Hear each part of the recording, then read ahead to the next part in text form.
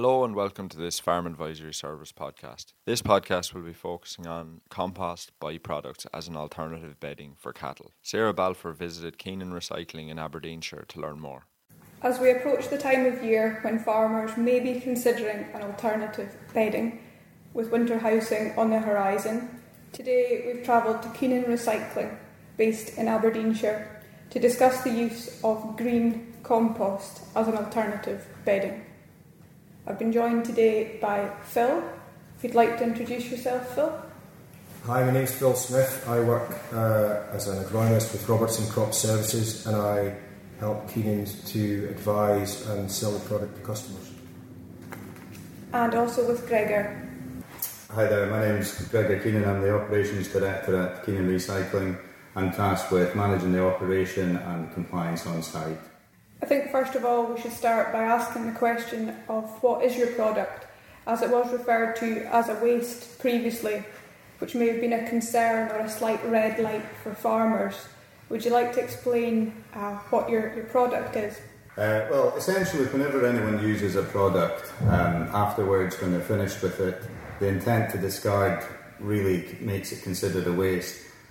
What we're looking at here is garden prunings, grass, clippings, things that people have taken from their garden and then intended to discard. Now, the Scottish Environment Protection Agency has set benchmarks for end of waste. We take this material, we meet this benchmark, and at that point it's then categorised as a product and fit for purpose. So what is green compost essentially as a bedding? What is the material? So it's completely organic material. It's sourced from garden materials that have been discarded mainly by householders, so it's grass clippings, prunings, woody material. We shred that down, we put it through quite an intensive composting process where we turn it, we optimise the conditions, microbes break down the material and stabilise that, and what you're left with at the end is a kind of rich humus, which originally would have been used as a soil improver, but latterly in the last few years we've been aware of people using it for bedding. And in winter 2018, when we were aware that there was a possible crisis looming with straw availability, both the Scottish Government, Quality Meat Scotland, ourselves and SEPA looked at the alternatives for bedding, and compost came up. In terms of contaminants, that's a concern for farmers who decide to use an alternative, especially for using a wood-based alternative. Is there a risk of contaminants? With any recycled product, you always have to look at the quality of the feedstock coming in. We're quite fortunate in Scotland that there's quite good infrastructure for receiving this material at the recycling centres where they're manned. It's very clear signage. And generally, householders that have gone to the bother of taking their garden materials to these recycling centres want to do the right thing. They don't want to have contaminants in there, so they're very good at that. We also inspect it thoroughly, and then through the process we have a level that we have to meet and with regard to physical contaminants, not only to meet our specification, but in Scotland the actual level has been halved, so we've got double the work to do there to meet that, and we're confident that we can keep contaminants out of this. You mentioned that the product now is no longer a waste, it's a product as such. What licensing is involved for farmers who want to spread this back on their land?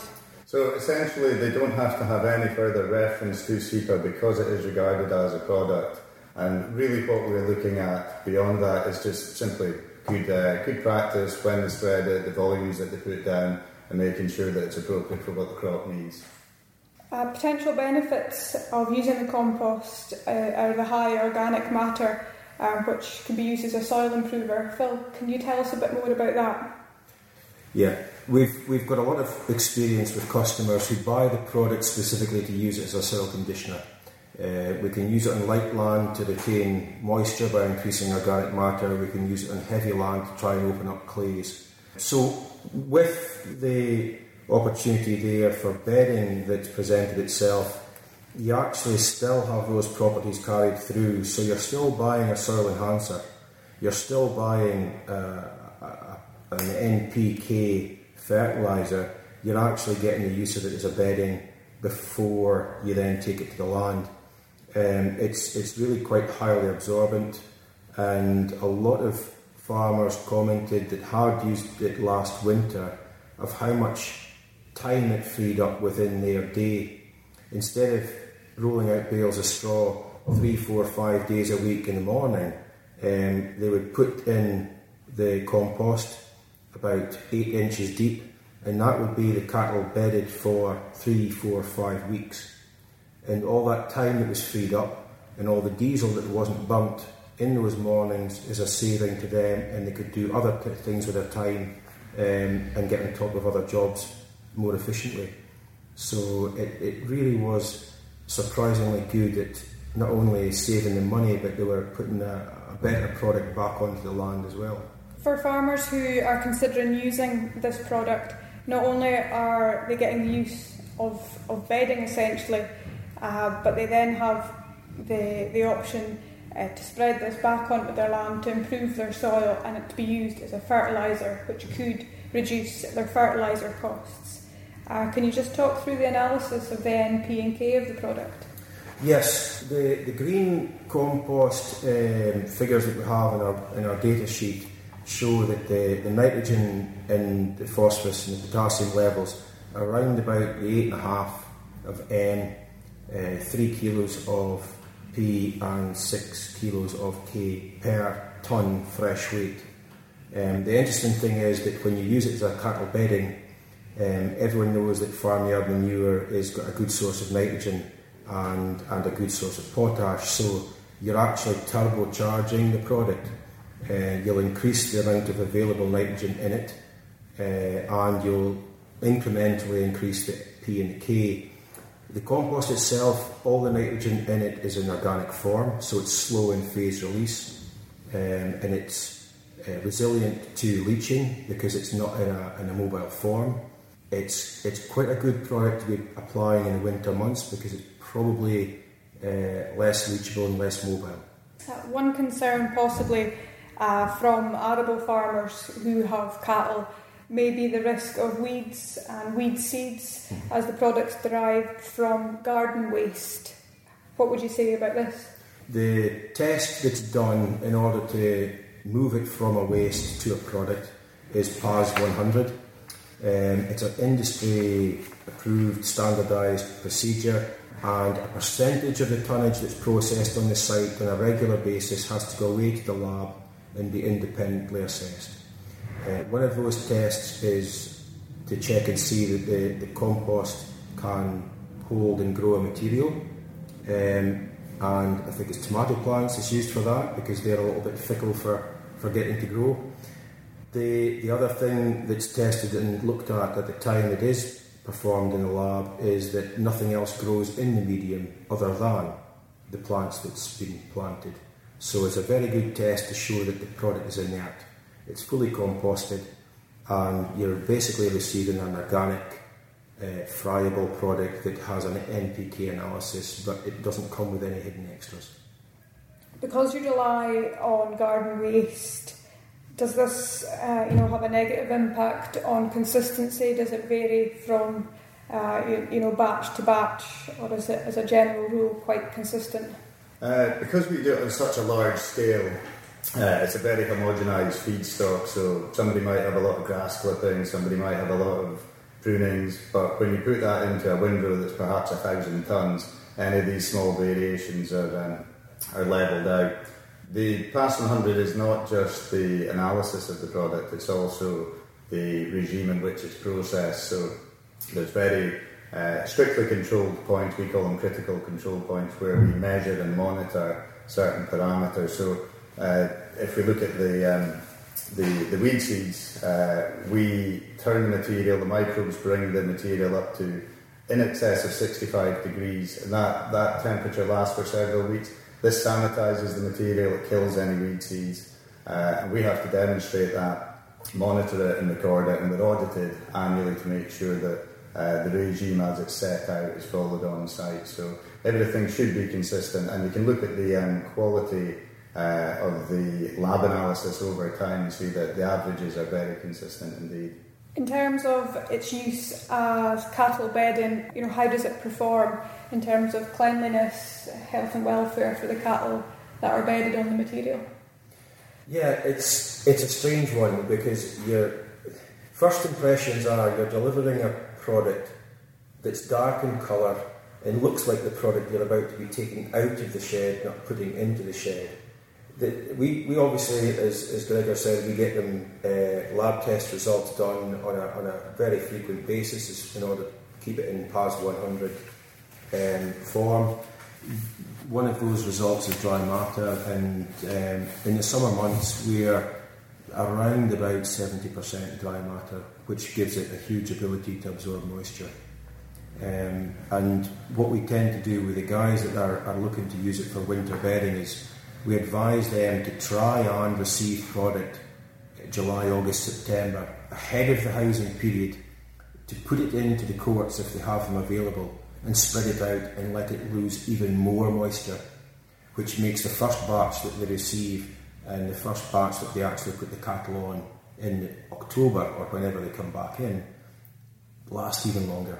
In some cases it can run through to Christmas, because it's so dry. It's still going through its composting process, so it still generates a bit of heat, so it actually dries itself out sitting waiting. Is it dust free? It is actually. It's you'd be hard pushed to create any dust from using it. The fractions aren't small enough to be dust themselves, but they're small enough to actually provide a soft bedding environment. Guys that had it last winter also commented on how it wasn't really adherent either, because it's not being top dressed and layered with clean material over the time that it's in the court.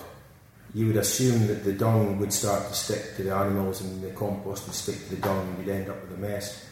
They were clean as a whistle. It didn't react, or it doesn't react the way that your brain would tell it should. But once you've tried it, you can see that it actually, cattle stand on it pretty clean. So would I be right in thinking that the compost material is very similar to peat? Yeah, the first farmers we had that were interested in using the green compost as bedding had previous experience of using peat. It's not as available now, and possibly not available in tonnes or financially. But they gave us the insight as to how to start trying to use it, and the advice we got from them as previous users was about 8 to 10 inch deep in the court, and just put your livestock on. The length of time that it would stand up and keep them on will obviously depend on stocking densities and size of cattle and type of diet they're on. But generally speaking, you were looking for about 4 weeks, and it was an all-in, all-out scenario. So you put your compost in, you put your cattle on, and you maybe keep a few tonnes spare so that you could top dress any high traffic areas where they're being fed, where they're getting water, where it might actually get a little bit wet and poached. You have a couple of buckets spare, and you'll top dress them maybe part of the way through the period. And then once it's saturated, you take it all out and you put another batch in. Was the methodology that was used to good effect. 1 or 2 people put it in slightly shallower, and because they were so akin to using straw, they maybe got 3 weeks out of it, and then they started to layer straw on top. So the compost below acted as a sponge that actually made more, you could say it tried to elongate the lifespan of the straw, because it was such a premium last winter as well, that they used the compost at the bottom as the sponge to try and make the straw last a bit longer. What about storage? How would farmers store this on site before it's used as a bedding, before it's put in the court? Well, one of the advantages to the product is because we are manufacturing the compost pretty much all year round. They could work it on a just-in-time basis. As long as they had planned it with us and we knew roughly what tonnage they needed and when, we would work out a system whereby if that cattle court was empty tomorrow, they would receive product tomorrow. 1 or 2 other people prefer to just say to us, we want 100 tonnes a month, and they came and collected it, and they had a space in their yard where they just stockpiled it, and they worked it, closer to home. But the bulk of the customers received it basically the day the court was empty, so they could put it straight inside and the cattle back on. Do you have any feedback from farmers that that you can give us or you can tell us about? All of the comments that I'm making and we're making are basically farmer feedback. The comments about time saving, fuel saving, and the cleanliness and the environment that they were in is all comments. We obviously don't have our own livestock. The only information we can get from the customers. And are more farmers choosing to use the product? Is it gaining in popularity in the area? Yes, it was. In the winter months, word of mouth and neighbours wondering what other neighbours were doing was the best way of our contacts coming to us.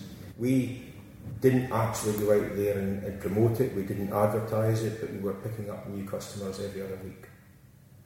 So for any farmers listening to this that are considering using your product, how do they get in touch with you and what's the best way to get hold of the product? Well, the best way to get in touch with us is obviously to go onto the internet and search for Keenan Recycling, and you'll find the website, and there'll be a generic contact number there. And if you say you want to speak to somebody about compost, you'll probably end up speaking to either myself or Gregor as the next point of contact. Gregor, do you have any other comments you want to make about your product? I think with all products that are used on farms nowadays, most farms are quality assured. You should always check with your quality assurance schemes to see if they have any additional requirements over and above the general requirements. Quality Meat Scotland released an addendum to their standard last winter to include the use of green compost as a bedding. So farmers who are assured with Quality Meat Scotland can have a look through that, see what the extra requirements are, and whether they get it from us or whether they source it from elsewhere in Scotland, they should always make sure that they can meet those requirements. Thank you very much, Phil and Gregor, for your time. I'm sure farmers will find the podcast very interesting, especially as we approach the winter housing period. Is there any last comments you'd like to make? Yeah, it's a novel product in the sense it's been used as a bedding. Originally it was a fertiliser and a soil conditioner, so if you're buying it for one job and getting two out of it, it has to be good value for money. And we're here to discuss for anyone at any time any queries they've got. I echo Phil's sentiments, and I think as Scotland moves towards being a zero waste society, looking at the circular economy, it's fantastic to see that you can take something that people have discarded and give it another life again, and as Phil says, double the hit with this kind of application. So it's a very good example of the circular economy at work. Really just to say that there are these alternatives on the market, but they work solely on a farm-to-farm basis, and before considering any alternatives you just need to investigate all your options thoroughly. Pick the alternative that works best for your system and your cattle. Thank you for listening to this Farm Advisory Service podcast. For more information on alternative bedding materials, please visit the Farm Advisory Service website or call the Farm Advisory Service helpline. Thanks for listening.